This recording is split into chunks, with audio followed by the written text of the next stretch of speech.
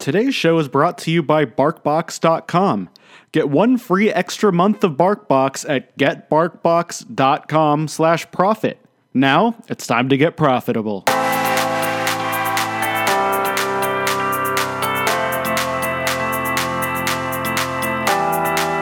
This is the Personal Profitability Podcast with Eric Rosenberg.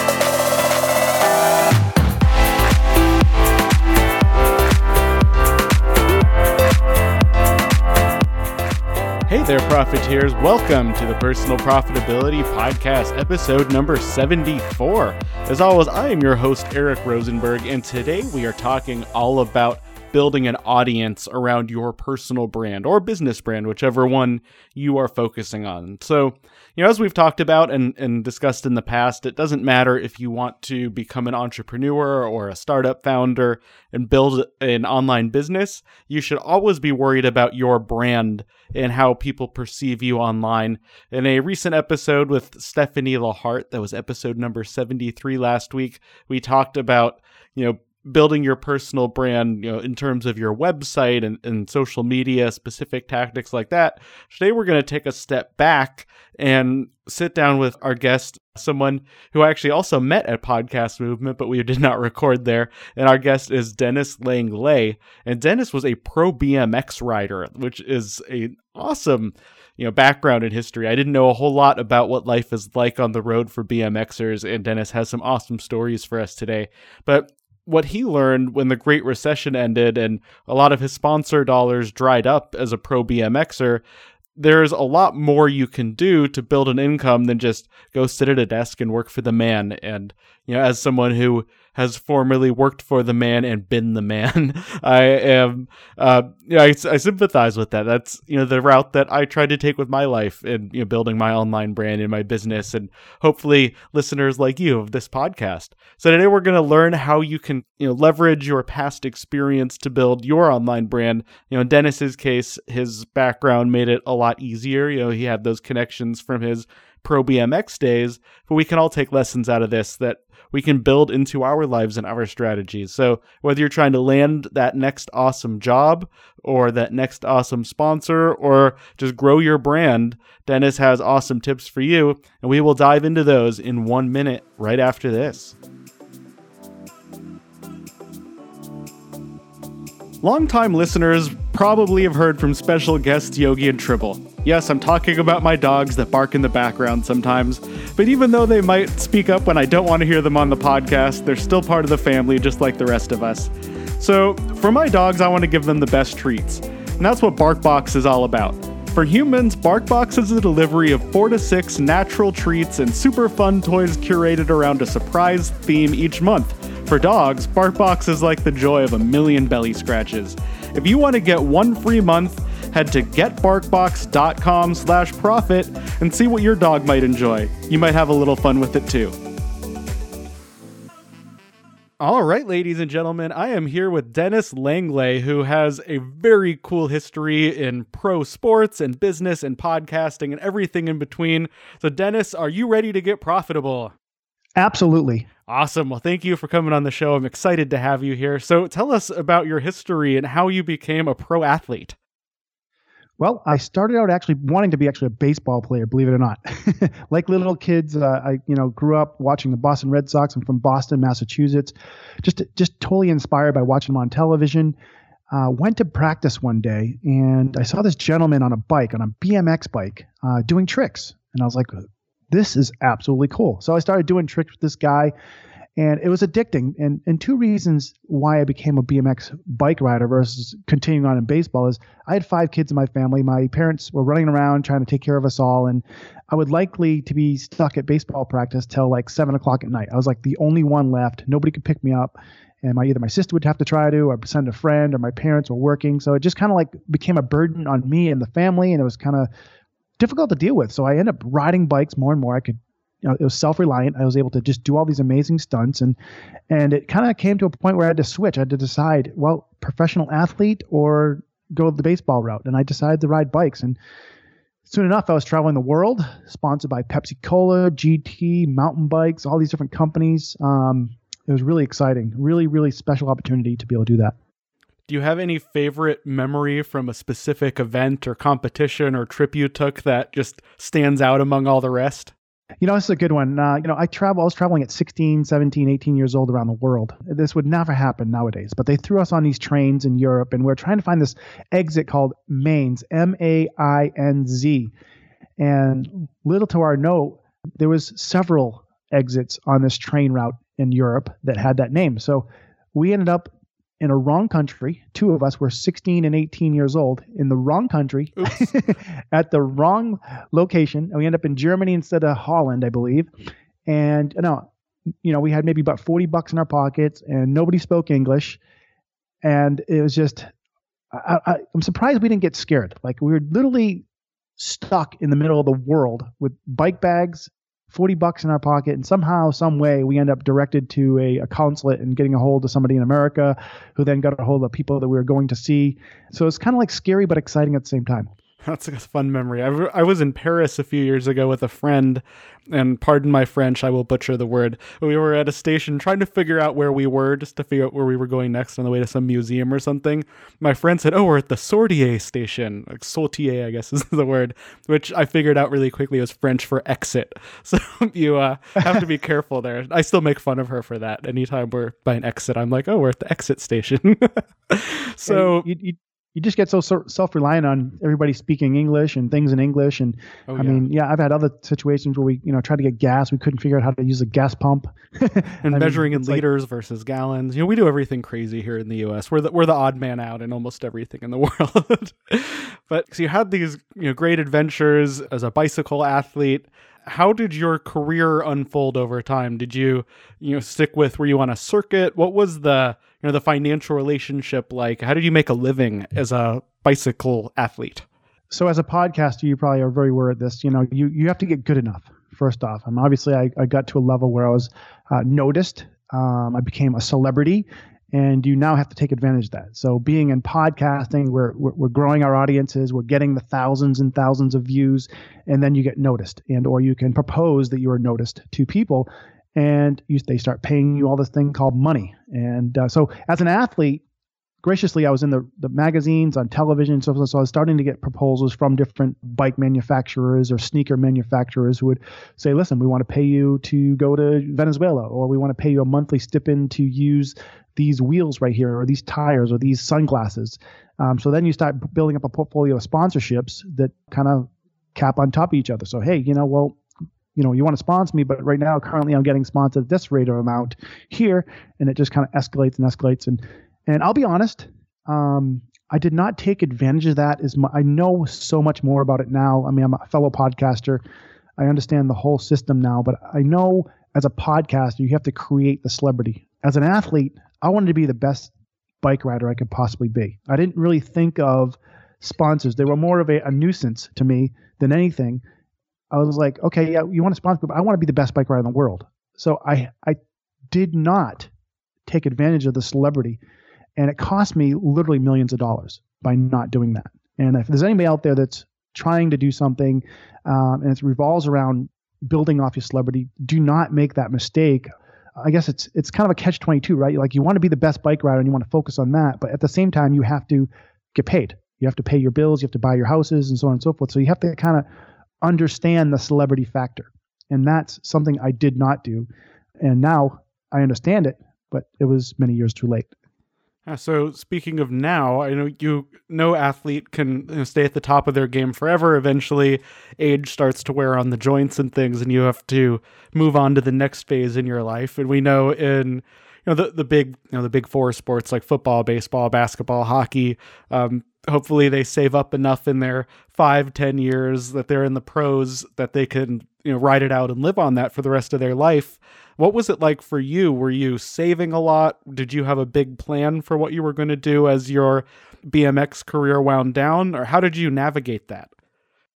Well, similar to a lot of businesses, the economy kind of got whacked pretty good. Sponsors dried up, and I was kind of forced out of being a professional because now I'm older and I have more responsibilities. So I just could not afford to compete around the world any longer. So I had to start something on my own.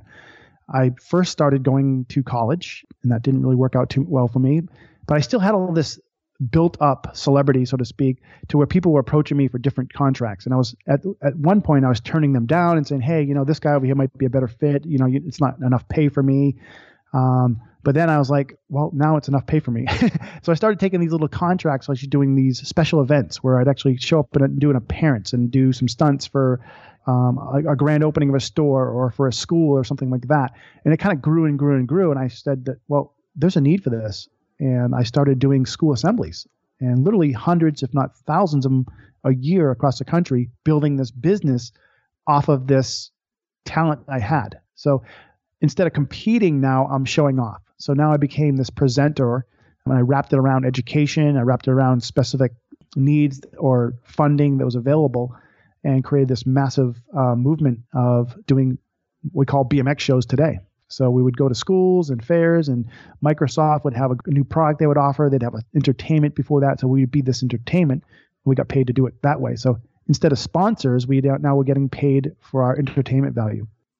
So how did you find these types of events? Obviously, there's a lot of different ways that you could be in front of a crowd, maybe as a speaker, motivational speaker or an entertainer, athlete. There's different routes to get in front of audiences. How do you find the companies or schools that are looking to hire someone with your skill set?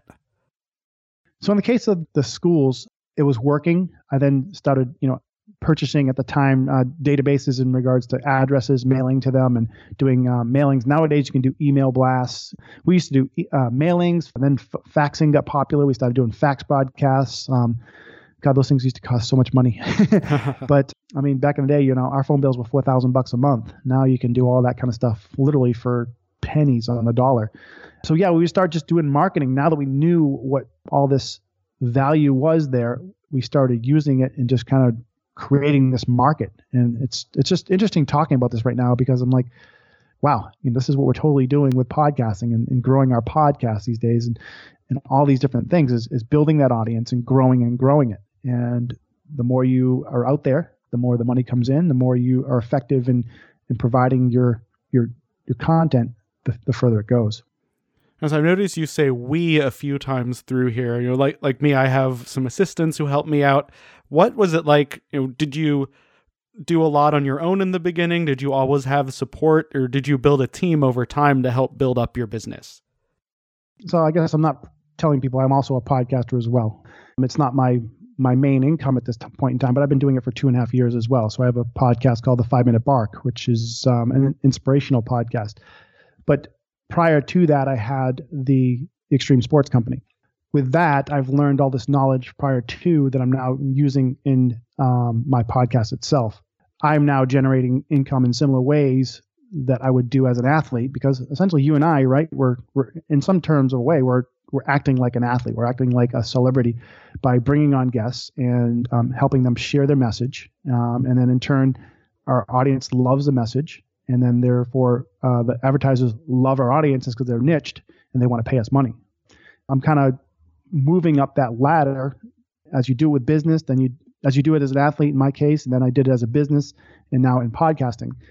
It's a similar practice in each one of the things. You just kind of have to adjust each one and maybe understand your market, right? Understand your market. Right. So do you have a team of assistants that help you through your podcast or when you were doing your BMX business? I did in my BMX business. I had many people. In my podcast, I do not have that yet. I'm self-contained. I have all these awesome talents that I've gotten from my prior companies on how to build websites and how to do video and how these things. So I've been doing a lot of the stuff my own. I am starting another company actually here soon. So then my time will be less available. Therefore, I will be now building that team for my podcast. But I really enjoy editing it and kind of doing the videos. It's the fun part. Obviously, the interviews are the funnest part, but it is kind of fun to kind of dig through them and create the videos around those moments and so on and so forth for my clients. So. Yeah, when I started the podcast, if you go back to episode number 1 and the first few episodes, it's very clear that I did them all by myself. And eventually I did get help, and then I started doing them myself again, and now I have help again. So what's cool about doing anything like that online is you mentioned you can do it all yourself. You can go and register a domain and get a website set up. I actually have a post, we'll have a link in the show notes to how to create a website with your own .com in under 5 minutes. I did it in 4 minutes and 58 seconds, I think, in the video. So you can do this and be out there and start building your audience. And you don't need a multi-million-dollar budget. You don't have to have the deep pockets of companies like Viacom and Disney, the big multimedia companies that have been doing it for decades. You don't need that anymore. All you need, we were talking right before we started recording, you just need a laptop and a microphone, and you can start a podcast, or you just need an internet connection and you can have a website. So don't be afraid that you don't have the skills, because it's all pretty easy, and there's great guides out there. If you know how to use Google, you can build a website. You got that right. Yeah, you can build a video, you can build a website, you can build a following. And that all comes back to, if people are looking to profit, it's just really being keen to your business and just really paying attention to what's going on with everything around that industry, and learning and growing with it, and understanding where your celebrity base is in it. So whether you're a doctor and or a podcaster or a professional athlete, there is some sort of way you can take advantage of the celebrity status. You could become the top local doctor or the top local real estate agent and utilize that ability to share your expert. So you might be an expert in ABC, share that expert, and people will then flock to you. And then your prices get increased, your visibility gets increased, and the rest is history. So a lot of people are really, really afraid to take advantage of that opportunity out there. And some of you may be asking, well, I'm not an expert. Well, we're all an expert. Russell Brunson said this: you have to be just a little bit better than somebody else, right, at the first. And I've noticed as I've, worked with this, that people will come out and teach you more, and you will become more of an expert for free, because your audience or your following will help you along in learning what you need to learn. You can ask a question of your audience and they're going to give you the answer. And so now you've got this team working for you to become more of an expert in what you're doing. It's really, really incredible. I love that. And so it reminds me of something a business school professor said to me when I was an undergrad. One of my finance professors said, what I'm about to teach you is maybe the most important thing you'll learn as a finance major. And it's not really all that difficult, with your math background, but it's something very few people know how to do. So because you're one of those few people, the many people that don't know how to do it are willing to pay a lot of money for you to do it for them. And it's in any industry. It's not just in finance. I was actually just listening to an episode of another podcast where they had an expert on who was the world's expert in succulent plants and how to grow them. And she makes millions of dollars a year being the succulent celebrity. So you can be the expert in anything, and there's a way to make money in it. So, absolutely. So speaking of making money and building a business and being that aware of the business around you, what is your plan, and where do you want to go next in your podcast and your new business?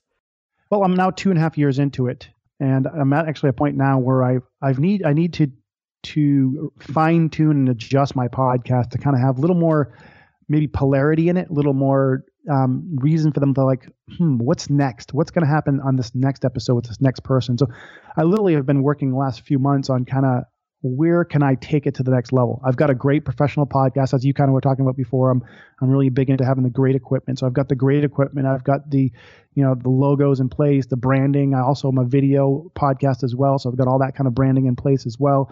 But it's then taking it from that to the curiosity factor, the why am I going to listen to Dennis's podcast another episode or another episode or another episode? So I'm kind of fine tuning that to make it more effective in that polarity area. It's great to have these amazing people on the show, but there needs to be some sort of extra catch. Like the episode comes out great, but it needs to be like, I gotta listen to Dennis's next episode. I need to get that next, instead of, that was an amazing episode. It's like there's an amazing episode, but I have to add, but God, I gotta catch one more before I go to bed, or one more before I get into work. So that little extra edge that kind of takes it to the next level. I think that's something that every blogger or podcast or any kind of online business you run, that's something we all have to think about. That is an important point to hammer home. We all have, you have a lot of things you could do with your earbuds. You could put them in and listen to this show. You could listen to other shows. You could watch TV. You could read magazine articles. I'm not trying to talk you out of listening. No, please do come back. But with so many options and opportunities for people out there today, for on-demand content and entertainment, it is so important that what you create is useful and interesting and exciting and draws people back. And that's what I'm working on every episode, to try to make it a little bit better and a little bit better. Because if we're constantly improving, I used to say the sky's the limit, but with Elon Musk building spaceships now, the sky isn't the limit, space is the limit. We can go on forever. Always remember that we can always improve no matter what we're doing. So if people want to connect with you, Dennis, if they want to learn more, if they want to check what you're doing, where should they go? Yes, it's pretty simple. 5minutebark.com, F-I-V-E, minutebark.com. I believe it's 5 to the letter number 5 as well, but 5minutebark.com. You can either search Google or go to that website itself, or even go to YouTube or iTunes and find that as well. I'm really excited about what I offer. It's a little different than everybody else, but just like you, I listen to other people's podcasts, not even my own. So I'm excited to be listening to yours and everybody else is out there. And you're always looking for something really exciting to listen to, or to bring you up that day, or in your case, increase your profits. I really hope I've kind of helped people understand a little bit about, if they find something like To Do Here Today, they want to profit from it. You got to really take advantage of the celebrity portion, because you're doing something great out there. You're adding value to the world, but you have to understand that your dedication to it has value, because you now have become an expert. Therefore, utilize that expert in some sort of way that you can capitalize on income, as well as selling your product or selling your service, or so on. So on top of that, capitalize on the expert that you are. Absolutely, yes. Thank you so much. And everyone, there will be links to Dennis's YouTube and website in the show notes, so head to personalprofitability.com and we will have that there. Thank you so much, Dennis, for being a part of the show. Oh, this is awesome. Thank you. I'm so happy you gave us an opportunity to come on. Well, I hope you had as much fun listening to that interview as I had recording it with Dennis. He's a fun guy. He's done some really cool things. I love that story. I can just picture myself as a high school kid trying to navigate Europe before the age of smartphones, and I mean, that just sounds like fun. But more fun looking back than fun looking forward. So anyway, please do check out Dennis's site and podcast. I'm actually a guest there on an upcoming episode myself, and you can look for me at the 5 Minute Bark and check out Dennis and everything he's up to. And always, don't just listen to this and forget about what you learned. Take some actionable steps looking at what Dennis did in his journey and try to apply that to your life, because that's what profiteering is all about. We're not criminals. We are people just trying to make profits in our lives. I refer to you guys as profiteers. You've probably noticed recently, and that's how I think of you. That's how I think of the community. But if you look up profiteering, the FBI thinks it's something a little different than what we do. But here, profiteering is all about a legal way to build your brand, make money, and live the life you want with your money. So please join me in doing that. I don't want to ask you to do anything fun today. You hear me ask for favors a lot. So today, this episode is just for you. Check out the site, the show notes, Dennis's site, all that good stuff. And until next time, stay profitable.